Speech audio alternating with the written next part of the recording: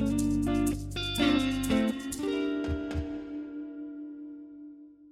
squad. Hello, everybody. Hello. So we were going to kick off today by talking about Entitled, the Law & Order episode. We can't find it. It's not out there. I mean, it is. It's nowhere to be found streaming or syndicated otherwise. I'm absolutely furious. I did find a fan Wikipedia page on it, the fandom ones, and it did seem to have some details about what happened. What happens? Okay, so it says Stephanie Mulroney is the daughter of socialite Regina Mulroney and the murderer of Stephanie's ex-fiancé, Dean Woodruff. They were engaged? They were apparently engaged. Oh. The murder was covered up with the help of mobsters by disguising it as the crimes of Arthur Pruitt. So Arthur Pruitt has his own page, and I think it's all just from the stuff that we learned about him, but they lay it out in this page like it was actually a thing. He confessed to killing Woodruff, but not the other victims, in an attempt to avoid the death penalty. Eventually, Pruitt was cleared of the 2 murders he didn't commit and was subsequently prosecuted for his first 4 murders, with only one reliable witness, Jill Templeton, at the stand. His fate remains unknown. So that kind of answers my question, because remember I was like, did Pruitt even, was he a real thing? It sounds like they just, copycat murdered, did a copycat of Pruitt's murders, and then the police investigated it for real, discovered him, and then in a scene we must not have seen or was cut out, they told him if you confess to this murder of Dean, you won't get the death penalty for the other 2 murders in 1994, and he agreed to it. So yeah, I still want to see the episode, but that was what I got from. Thank you, internet. Apparently it was a cover-up. The Mulroneys did cover it up by faking another death. That guy Brecker, who was with the fake prostitute. Ridiculous. Well, you finally got to see the scene with Stabler. Would you like to react to that? You hadn't noticed it last episode, but I did send it to you later that night so we could react together. What was that? It's hard because I'm seeing this moment after 24 years of this. Fuck you know shit. what I mean? And so I'm like, why didn't we make this a thing over all this time? They're laying it on thick, because that was very clearly, he literally went, coworkers, and then she turned around kind of seriously? Right. Right here, we're doing this. And they never make it, it's why didn't you guys just why did we have to It would have been a funny joke for the first 5 years, but it's been 24 years that they're still making this thing where they're maybe they'll kiss, and it's there's literally nothing stopping you anymore. You guys are both. Kathy is dead. So dead. And I'm pretty sure her ex-boyfriend, Ed Tucker's dead. Cassidy might as well be. Just kidding. I don't know what really happened to Cassidy. And the time is right, Olivia. Right. I don't understand. So that's why, seeing it was really, I'm just so can you imagine? Because we've been fans, again, to reiterate over and over again, we've been fans of this. I can't imagine being a viewer sitting here for 24 years, being you started the show when you were 20, and then 24 years later you're 44 and you're wow, they're still doing this to me. I've never waited so long for something in my life. Right. Well, we're about to talk to someone else who has lots of trouble with words and sentences, because we're ready to say a farewell to our beloved Brian Cassidy. A farewell to Brian Cassidy. We're going to count down his top 5 moments, talk him out, say what we liked, what we didn't like. We're just going to fucking make fun of him for the next 30 minutes. Not a lot for us to work with. He had a lot of scenes, but because he wasn't until there was 2 whole episodes where he was a focal point. So everything we have are just fun little, bizarre little clips of him. First honorary mention for my top Brian Cassidy moments comes very early on in episode 2. And I think we actually cut our discussion of this in the podcast, though we did discuss it. Cassidy's in court. He has to talk about a case where a gentleman on a subway molests a dead body, and Cassidy's not pleased. The defense attorney's kind of giving him shit. He's like, so, what would you call this? And he's like, fromage. meaning frottage, which I had never fucking heard of either, but basically the forceful fondling of another person. The defense attorney goes, what do you call that in psychosexual scientific terms? And Brian goes, fromage. He was trying so hard. He was being super respectful. He was trying to be professional, like as much as you can be when you're him. And this defense attorney was just asking him the dumbest fucking questions. Like, but because it's Brian, like when the defense attorney literally was like, so are you an expert in sex crimes? And it's just like, what do you mean am I an expert in sex crimes, you fucking idiot? You know? Are you? Your client is. He's an expert in committing them. Actually, not even, because he got caught. Fucking idiot. But that did give us that gem of Cassidy going, I don't care what you call it, but it's disgusting. I don't know what it's called, but I call it disgusting. And he points at the guy. It's just because it's fromage, it means cheese. So that's why it makes it, like, funnier.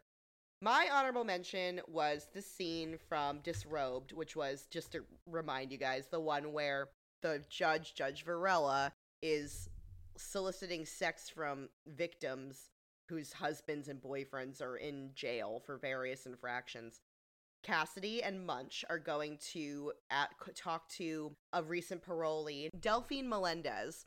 They knock on the door, and Melendez's girlfriend answers, and as she's mid-sentence telling them to fuck off and go away, I did not call you, Melendez himself sees her talking to the cops and then decides to start beating the tar out of her in front of them. And so Cassidy, this is his moment, his honorable mention, he, like, kicks the door down and is literally going, hey, what the hell? And he grabs the guy and he goes, he literally is just like, what is your problem? You know we're cops? And he like manhandles him, he's yelling, and he's just like, got him, and he's just going, think you're a tough guy? You think you're a tough guy? And he drags him out. It was hot. That was hot. It was hot because sometimes Cassidy enters situations, even if he feels like he has the authority down, he's not always right, you know, but that was one where it felt like he was a real cop, you know, he was cuffing. Yeah. And it made me horny for him. Mayhem. So that was the honorable mentions. And now we're moving on to number 5. So this comes to us from episode 12, Russian Love Poem, a classic if I've ever seen one. ESP episode 13, Bananas, Brighton Beach and Beyond. Stabler has just led the victim's daughter into the nice interrogation room. She's about to spill some dirty secrets of her father's, but hanging behind them is a little poster that has a little saying on it. Now, this is actually not a Cassidy moment, but Paige and I decided that Cassidy created this poster, so we made it a Cassidy moment. Because it was, in our very professional opinion, in the same tone as something Cassidy would say. The poster says, end quote, think you can't be raped? Well, a rapist doesn't care what you think. So, Cassidy created that. That's poster, what? Like, props department, what? Like, I can't actually wrap my head around the thought that a real human being actually wrote that. I have to believe that Brian Cassidy, a fictional silly head, actually wrote it. So our theory was that Brian was tasked one day. They told him to take him a beat because he had been stalking Olivia or just like otherwise crying in the bathroom over it. And they were like, hey, Brian, maybe you could help us dress up that nice interrogation room over there. The one where you put the not actual criminals, have a poster made, something about, you know, sex crimes or whatever, like warning them against them. And he goes, okay. And then he sits there. In my mind, he's sitting there by candlelight. I don't know why. He definitely has candles. He's a Cancer. Knocked it out of the park there, Bri. I truly believe this happened. No, that poster makes no sense. No, it makes no sense at all. And it's not something Munch would have written, because Munch's would have been like, you think the Kennedys killed themselves? Think again. And it's like, no one thinks that. Brian's like, your rapist is just waiting. It's like, okay. Russian Love Poem it wasn't really Brian heavy. in it? No, he wasn't actually at all. I'm surprised because there were tons of ladies they could have thrown him at, but we had Stabler was like fielding all the lady eye fucks. He was just like, get out of here, ladies. Oh, yeah. Honestly, my biggest memory of Cassidy is when they walk by the babushka who is cleaning up the blood in the apartment building.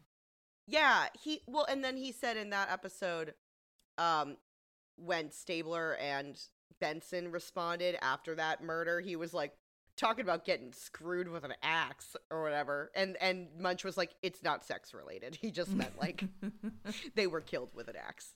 They were unalived by axing.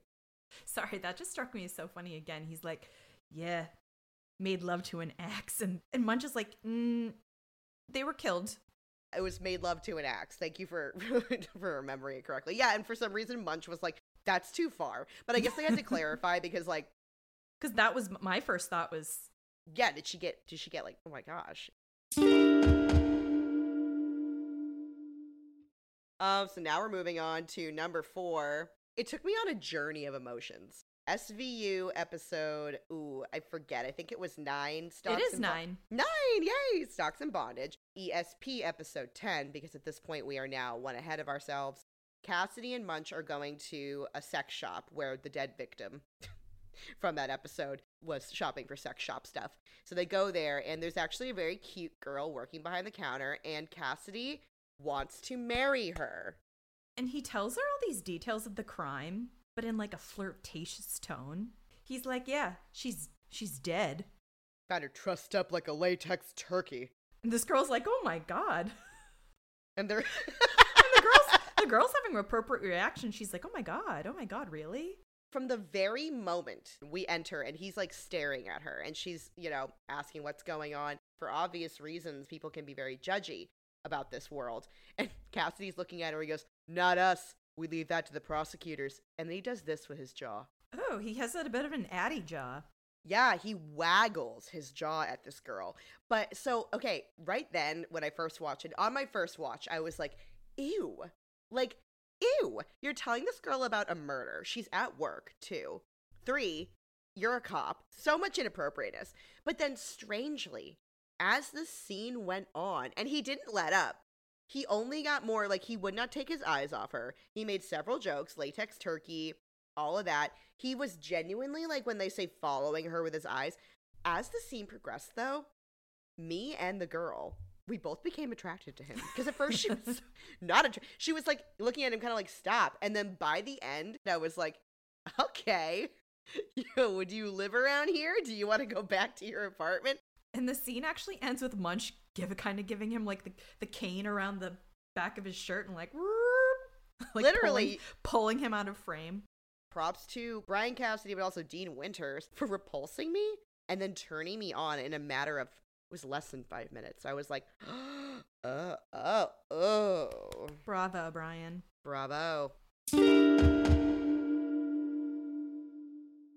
So now we're down to our number 3 moment. Number 3. This is kind of sad. We call this Cragen Breaks Cassidy. It's from his last episode. That is episode 13, Disrobed. ESP episode 14.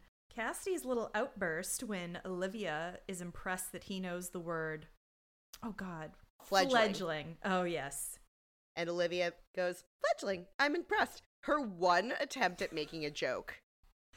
And Cassidy loses his GD mind. Upon discussion, I'm relating a little bit to Brian Cassidy because I feel like people treat him, well, and he is, like he's a dum-dum, and he's just fucking sick of it in this scene. But he literally Terminator turns and looks at her and just stares at her and goes, yeah, you know what I did? I went home, learned that word just to impress you. And then everyone in the office tries to move past this, and he just keeps being like, sorry for bringing my personal life into the office. You know, the personal part where I had sex with Olivia outside the office, and everyone's like, we fucking know. Shut the fuck up. Cragen's like, oh, can I see you in my office? And he goes in and he goes, sorry, Cap, was that about how me and Olivia keep having sex all the time, even though we don't? She doesn't love me anymore. And Cragen's like, no, actually, I would like to give you a very disturbing thing to look into. So Cragen basically gives Cassidy the most heartbreaking case he can, and then when he comes in and cries in his office, goes, "You can always move to narcotics." It was, as we decided, a total and complete setup. I am of the belief that this poor victim, doesn't exist. It was such a terrible story. Cassidy is breaking down in front of Craig and like crying. They don't give us any context how long Cassidy's been on the force, but I'm thinking it really wasn't long enough for this to be done to him. I'm guessing like months. It's sort of like strange that he was not punished, but they were like, this is a little too much for you, dealing with like the most horrible things that could ever happen to human bodies. We think you should move over to narcotics with Joey Poole so that you can like beat up people who deal weed. And that is the spinoff we really asked for and never got.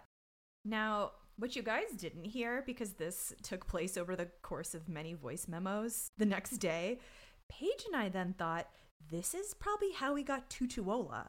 What really happened, and we will accept no other theories, is that Cragen and Joey Poole from Narcotics were like, we've got a problem. Cragen's like, I've got this guy Cassidy. He slept with one of my top detectives, and he's making it really weird and obvious in the office. And in the background, Brian's crying at his desk at the bullpen, just openly crying and then looking over at Olivia.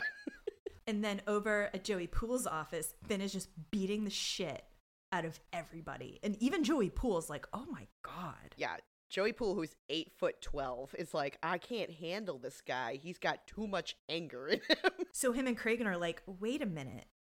I need more of a sensitive guy, and you need more of a rough guy. What if should we? Cragen's got the red vines like clutched in his hands. So that is when Cragen, in my opinion, cooks up a very fake. He hires an actress so that they can destroy Brian Cassidy's spirit. What was left of it at this point? Because actually, the hilarious part about that whole thing was that he was already going through it because he's in love with Olivia, and aren't we all? I think we can all sympathize with that part. I am.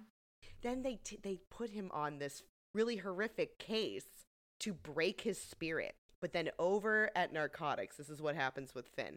Because they realize, we decided that Finn was getting a little bit too zealous with the I almost call them victims. He just like keeps punching bags of drugs. He's like, I hate drugs so much. I hate the fact that I hate the war on drugs. I mean, I like the war on drugs. I hate the people on the other side of the war on drugs. I am the war on drugs. I think my theory was that they lied to Finn and they said that they thought that there was some type of drugs over at SVU. And so they needed him to go and be undercover at SVU and pretend to be a sex crimes cop so that he could like sniff out the drugs. And that's also why he's always asking weird questions about like the goings on at SVU. He's trying to find the drugs, but he can't. He's like not actually paying attention. It's sort of like when you're on a date and you like forgot about what they said the entire time before, so you just latch on to the last 5 seconds of the thing and you're like, so does that mean he's attracted to little girls in pigtails? And they're like, yeah. That's literally what we just said. Oh, yeah, whatever, Finn. Yeah, that is what we mean. And the whole time he's like opening drawers, rummaging around Stabler's desk. He's like, no drugs in here yet. He's got like a tiny chihuahua that he has trained to sniff out drugs, and it's like a 2-pound chihuahua, and he takes it out and just like lets it run around, and then he's like, come here, Spicy, come here, and he takes it and puts it back in his pocket. Not Spicy.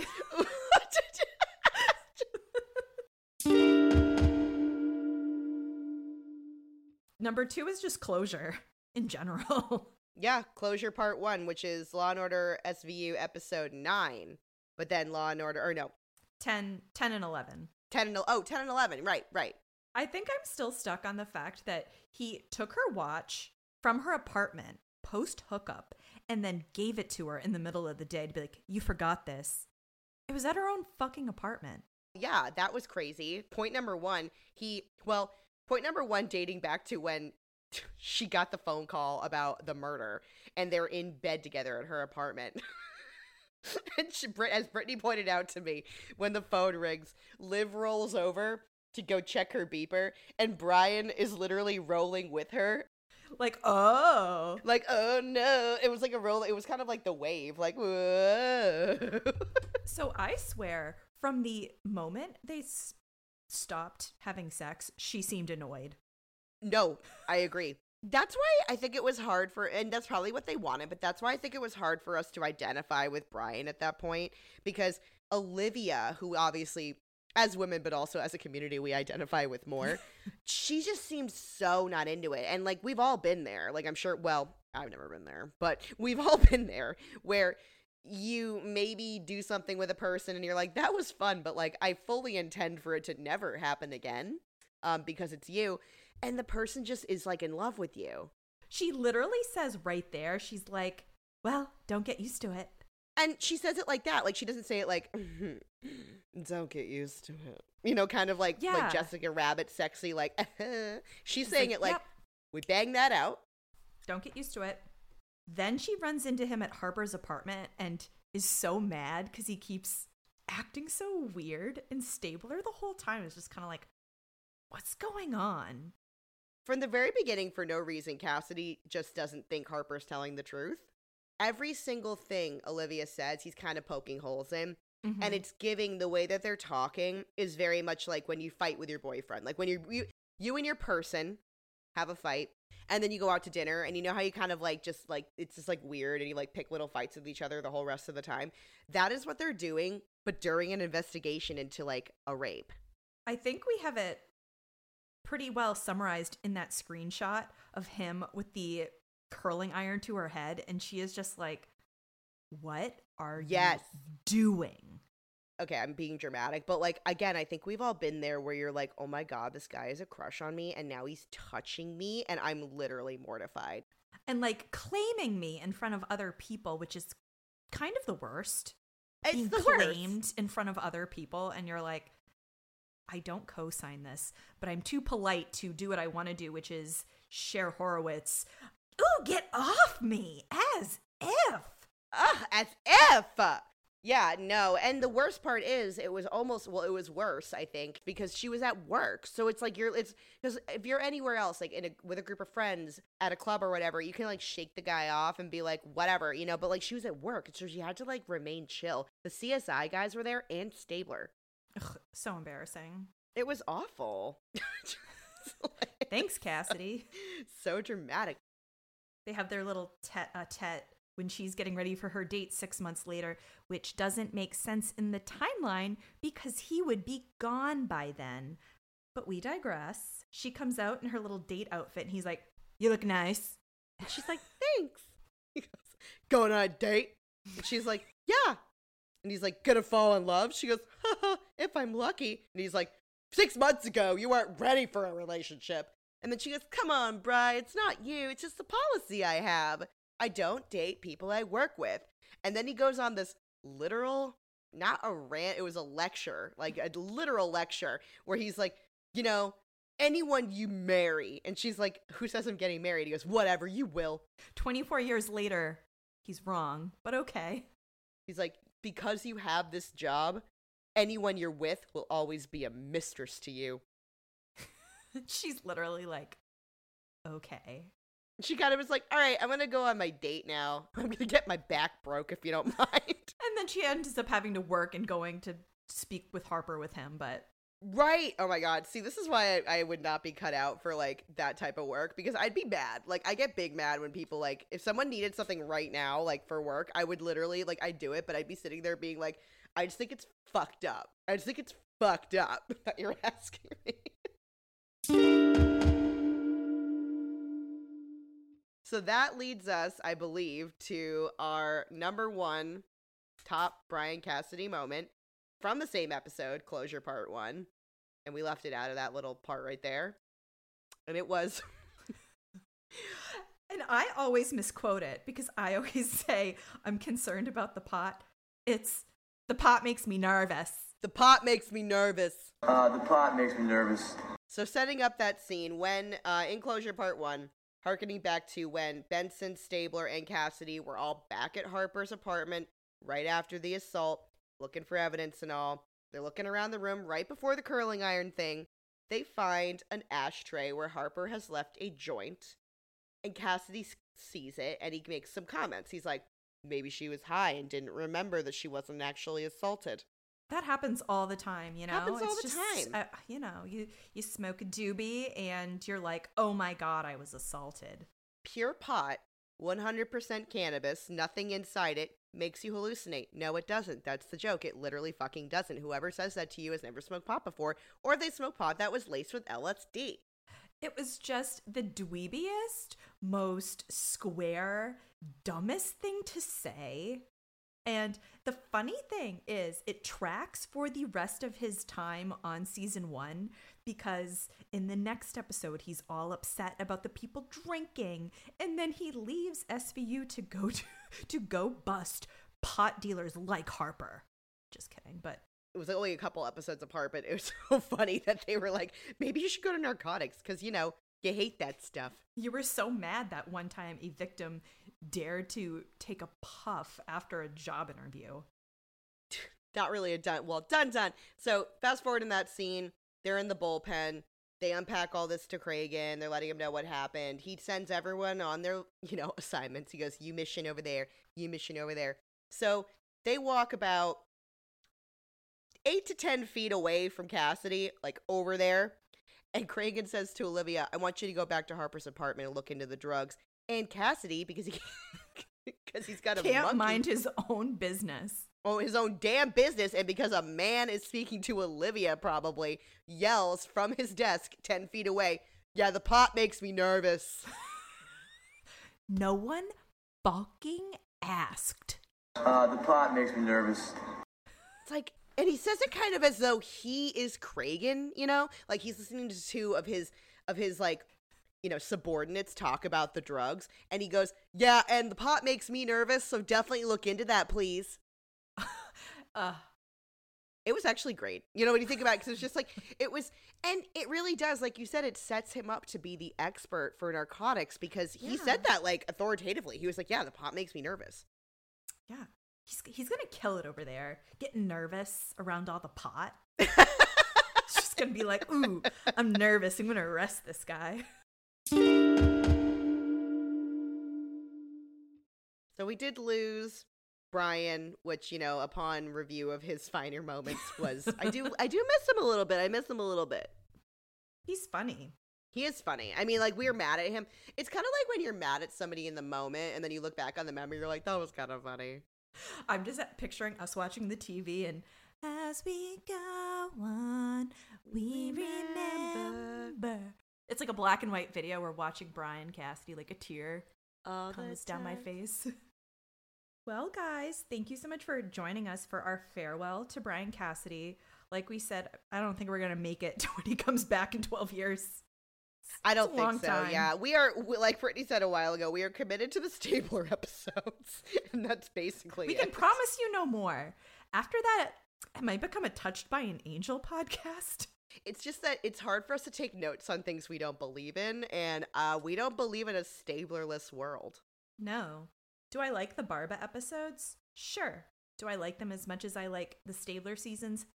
No. No, never. Actually, I was thinking the other day that I kind of miss Stabler. I feel like we've gotten like Stabler's involved.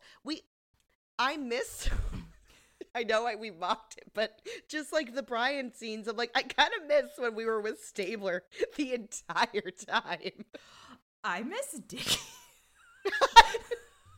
I miss the Stabler. Are you looking for pedophiles, Dad? Dickie, who said that to you? Hey, Dad, where's my turtle? Oh. Well, next week we're away, so don't look for us. Brittany's gonna be in Sardinia or whatever. If I fucking make it. Jeez, my flight just got pushed 3 hours. That's so annoying. Ew. I know. Well, after Brittany comes back from being fabulous, we're gonna be doing Law and Order SVU It is 17? No, 16 now, right? 16. Oh, we the third guy. It's the third guy, right? Yeah, the third guy. All right. Season 1, episode 16, called Hey, It's the Third Guy. It's the third guy. He did it. Why are we going to watch it? We know the third guy did it or was done. Well, we got to find out. Well, squad, stay nervous. Nah, it's a free country. Do what you want. Bye. Bye.